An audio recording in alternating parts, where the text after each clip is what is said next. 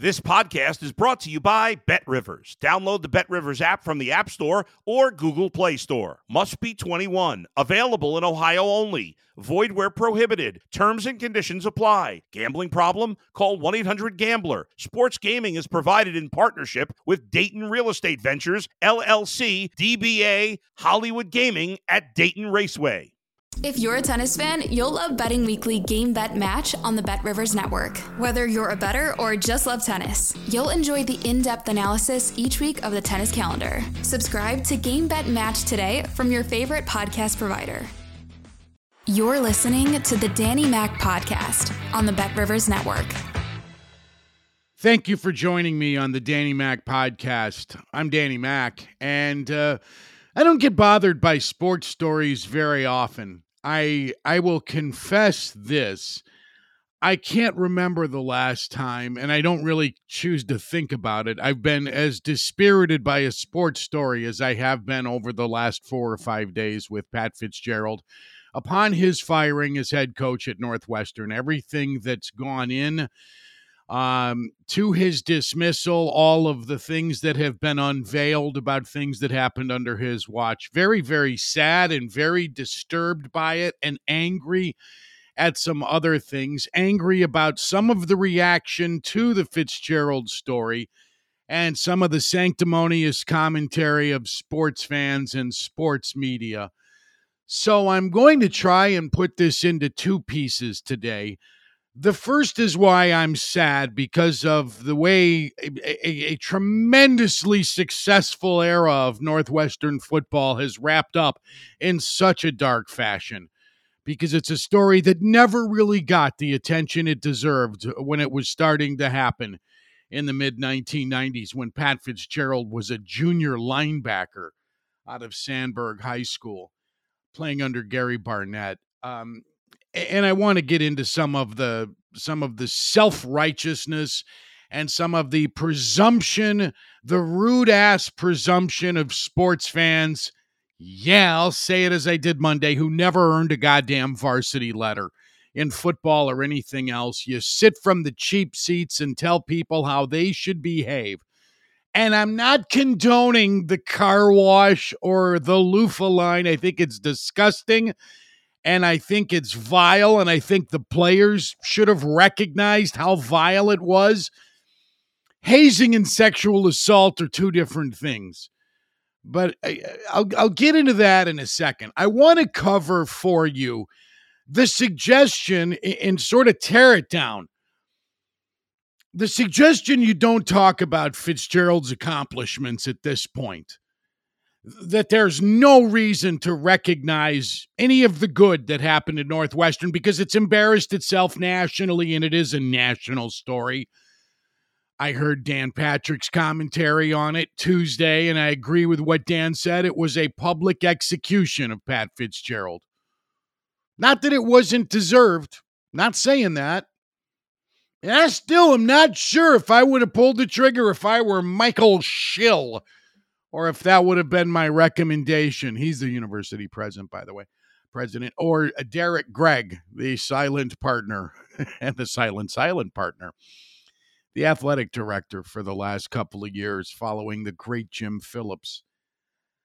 So I don't have a lot of notes in front of me today. I want this one to be from the heart because I'm a football fan more than I am anything, and I'm a proudly provincial Midwestern football fan when it comes to my colleges. You know, growing up on the outskirts of Chicago in Northwest Indiana, we weren't really exposed to, with Chicago media, much college football. And college football, when I was a kid in the 70s, wasn't that big. I mean, Archie Griffin made it big, winning back-to-back Heisman trophies in 74 and 75. But pro football, Chicago's just pro sports now. And it remained that. And it remains that today.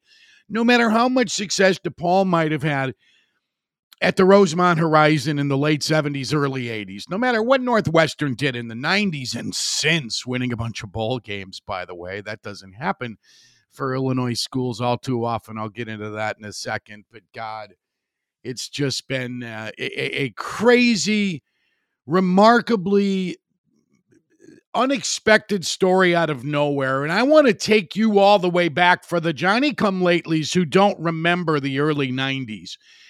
And when Chicago's first sports radio station was born in 1992, it coincided with Gary Barnett's first year as head coach at Northwestern. Gary Barnett coached the program between 92 and 98. His turning around of the Northwestern program, which was the unquestionable doormat in the Big Ten. I mean, from Dennis Green to Rick Venturi, Francis Pay, it was colossal failure after failure until Gary Barnett. And it was unexpected. And the Bears of 95 wound up being a disappointment after being a playoff team following the 94 season. So Northwestern did get some love in 95, but there was way more anxiety over the Bears during the football season when Gary Barnett's Wildcats came out of nowhere and beat Notre Dame and Michigan within 3 weeks. Road games. They beat Notre Dame and Michigan. And they wound up going to the Rose Bowl. They got pasted in the Rose Bowl, but it was a crazy good season in 95. Pat Fitzgerald, the middle linebacker, who was all Big Ten first-teamer, and I'm pretty sure an All-American, wound up getting hurt late in the year. He missed the Rose Bowl game. He did return for his senior year and played in the Citrus Bowl loss to Peyton Manning in Tennessee. But for Northwestern, the punching bag, the undisputed bottom of the aquarium algae-sucking Plecostomus ascends to the top of the Big Ten. And you can say what you want about them missing Ohio State in 95. I won't disagree. Eddie George and Ohio State would have trampled Northwestern. They weren't on the schedule, so it didn't matter. Northwestern got to go to the Rose Bowl, and they kept going to bowl games. Do you know how many bowl games they won under Gary Barnett? None. Gary Barnett was 0-2 in bowl games. His career record was 10 games below the 500 mark. Randy Walker, who succeeded Gary when he went to Colorado. Walker, who was an assistant coach, and a guy also known for having questionable traditions within his program. He coached him until 05, and his tragic passing in the summer of 06 paved the way for a very young Pat Fitzgerald. But Walker upheld the tradition Gary Barnett started, and Barnett left him with empty cupboards. That was a lousy team Walker inherited in 99, and he turned it around quickly. And then he passed away. He was 0-3 in bowl games.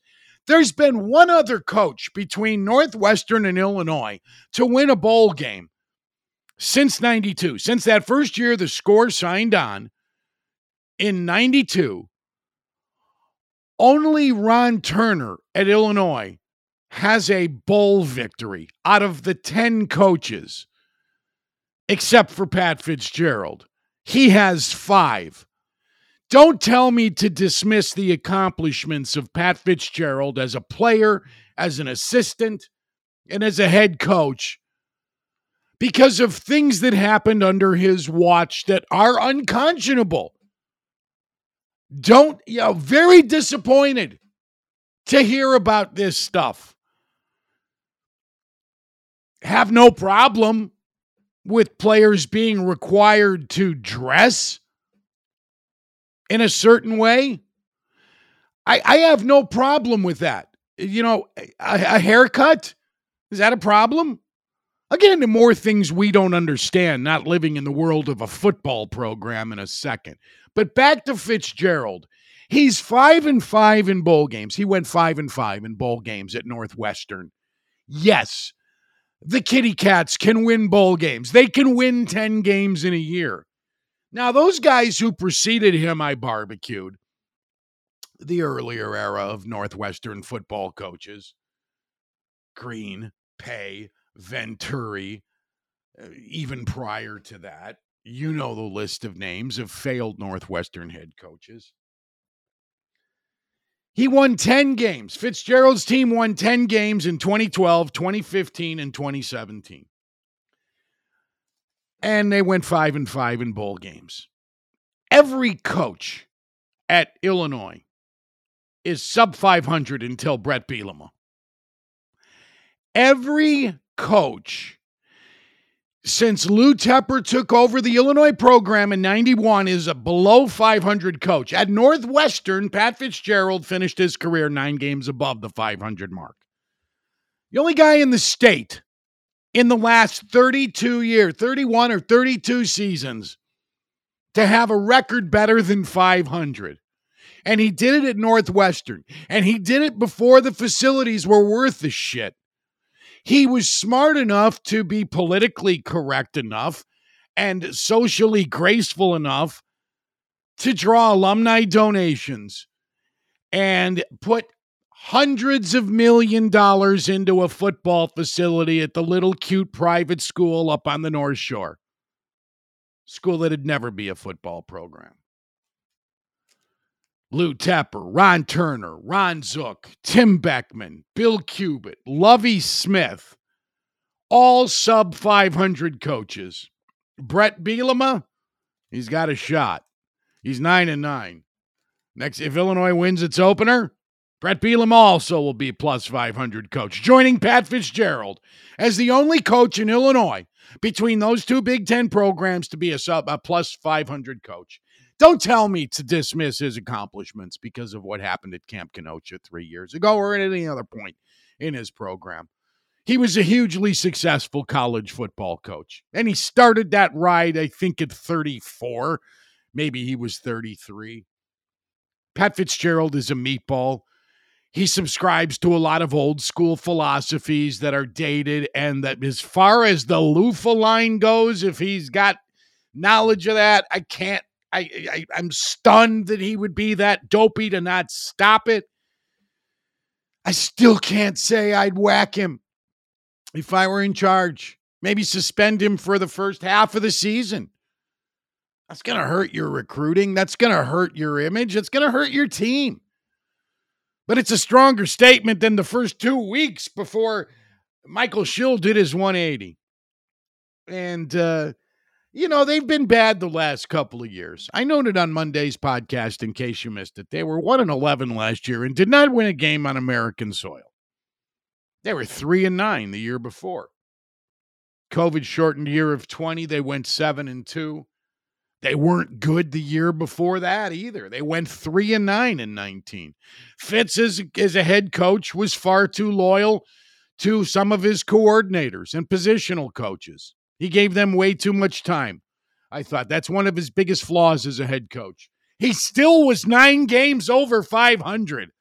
One of the biggest stories in Chicago sports in the last 30 years and change is the resurrection of the Northwestern football program and its ascent to mattering. And it's unfortunate, and it is so sad to me today, this week, that more words have been given to this than they ever were in all of the years of succeeding in all of those bowl appearances. 15 of them in the last 31 years? 10 of them by Fitzgerald. That first one was huge. Outback Bowl, that was exciting. Over Mississippi State. They almost blew that game. Corey Wooten. I remember Corey Wooten out of nowhere with a thought. I'm real sad about the story. It's a great, great chapter in my life as a Chicago sports fan, coming to a conclusion in such a dark and unacceptable manner. I was sad about the way Mark Giangreco's career ended at ABC7.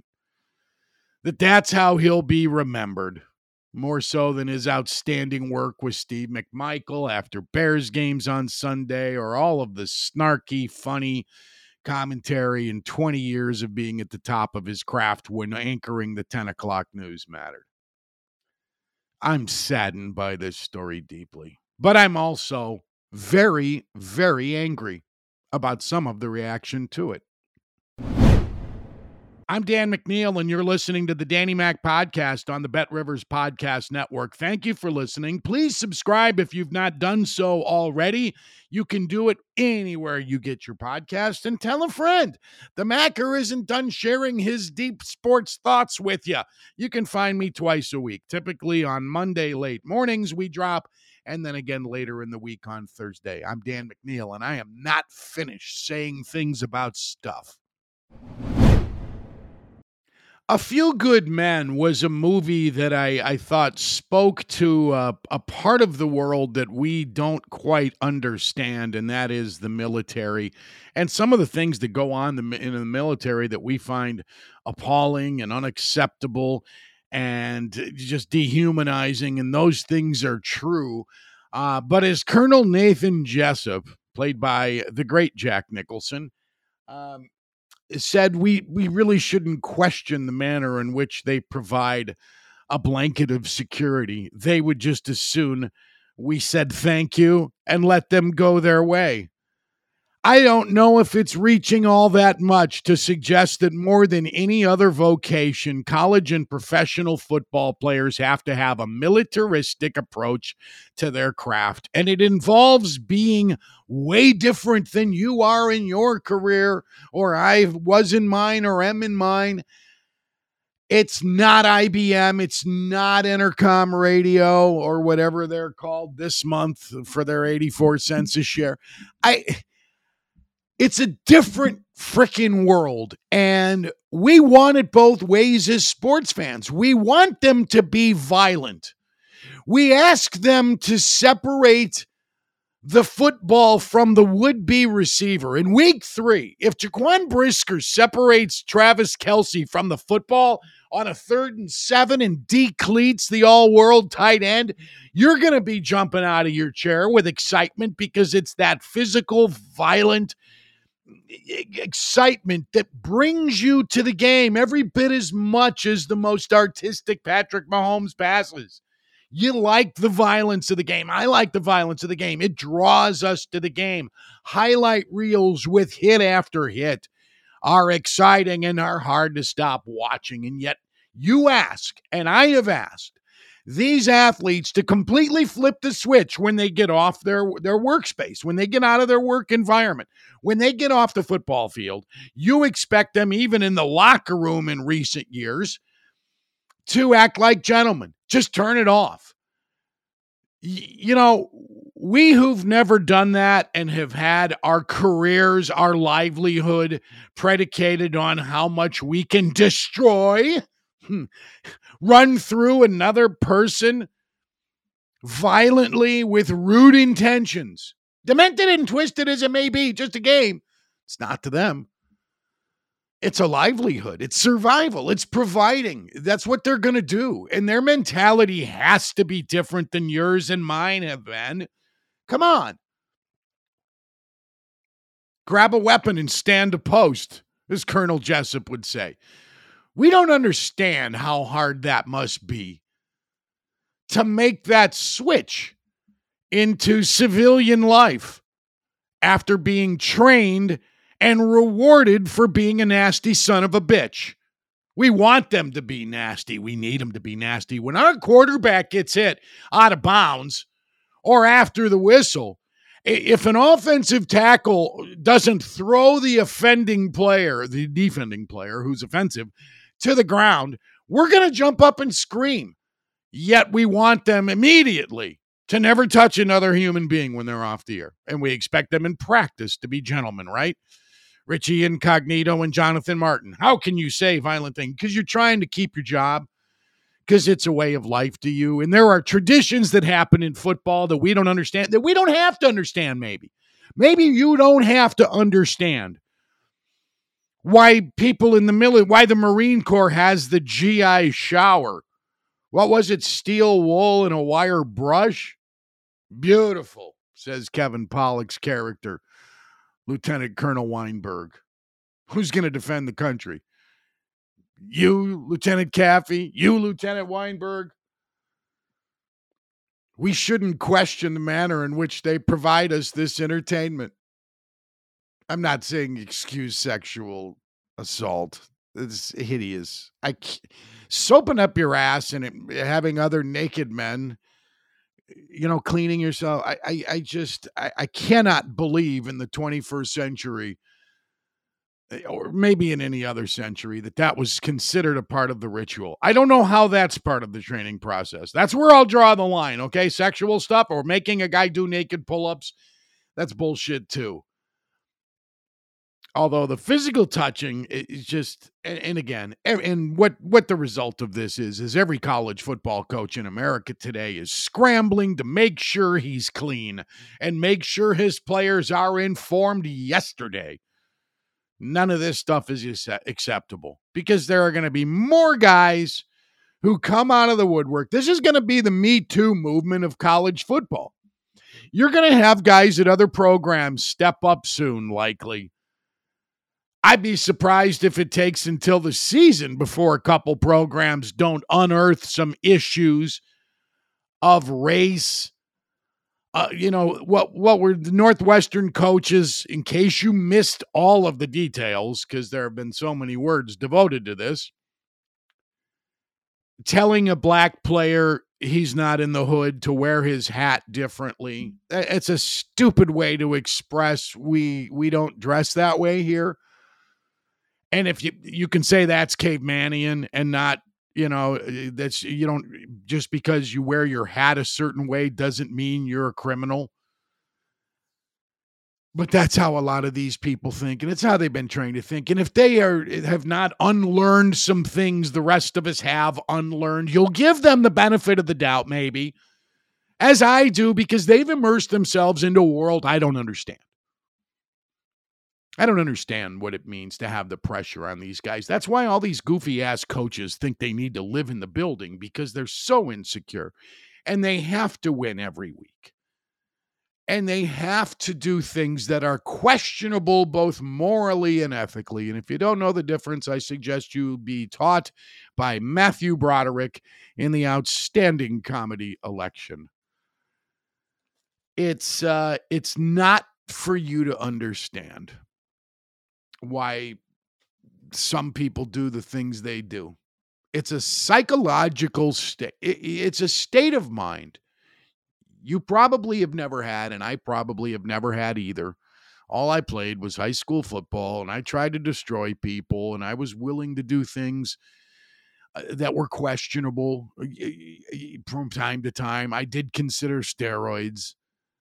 I'm glad I was shown by, and I'm getting off topic here, I'm glad I was shown by a local gym owner what happened to him when he tried steroids. He showed us how purple his skin had become, the discoloration, because he over-medicated. And he said, this is what happens. So immediately, because we saw what the Pittsburgh Steelers were doing in the 1970s, and we believed that maybe those hooks, those guns with the rolled up sleeves on their jerseys, maybe that wasn't all weight room and nutrition. All right, I'm off topic. I don't think it's fair for us to applaud on Saturdays and Sundays, and now every other day of the week, and then question the manner in which they provide the entertainment, unless it's against the law, like sexual assault.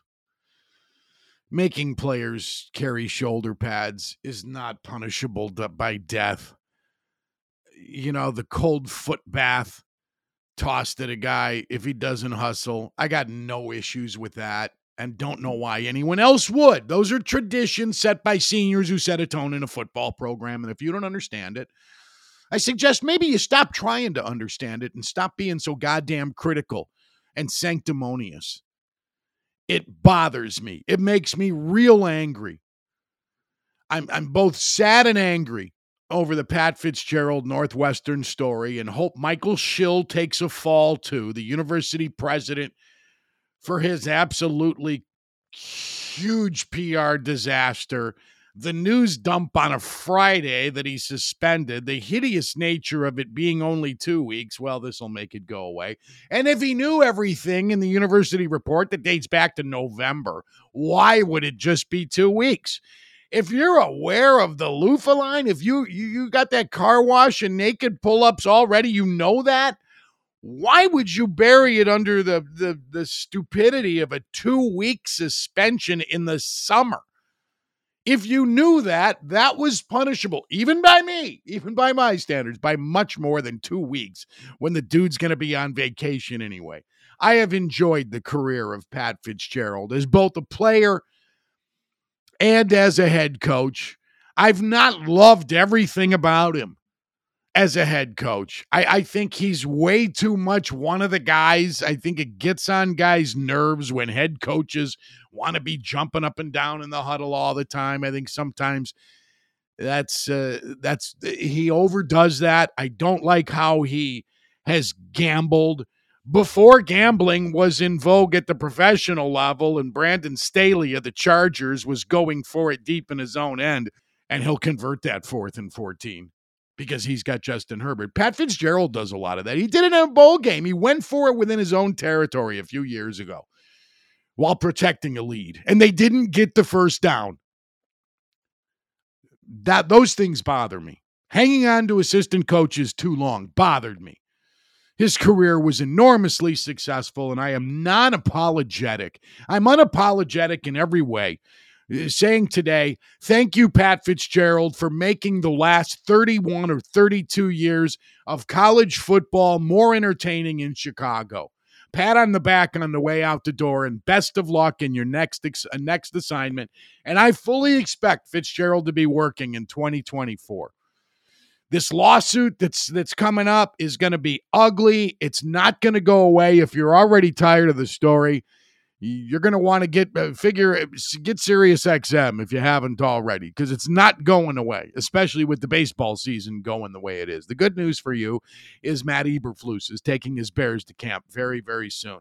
Thank you for letting me do this today, Adam Delavitt, and he's the boss at Bet Rivers Podcast Network. I'm taking the under at Bet Rivers on my app for season victories this year. And Adam, thank you. And thanks to Sam Michael for executively producing today's podcast. If you've been enjoying the podcast, please tell your friends about it, that I may be gone from terrestrial radio, but I don't have to be forgotten. Wherever you get your podcast, you can find this one, the Danny Mac Podcast on Bet Rivers. Thanks for listening. See you later.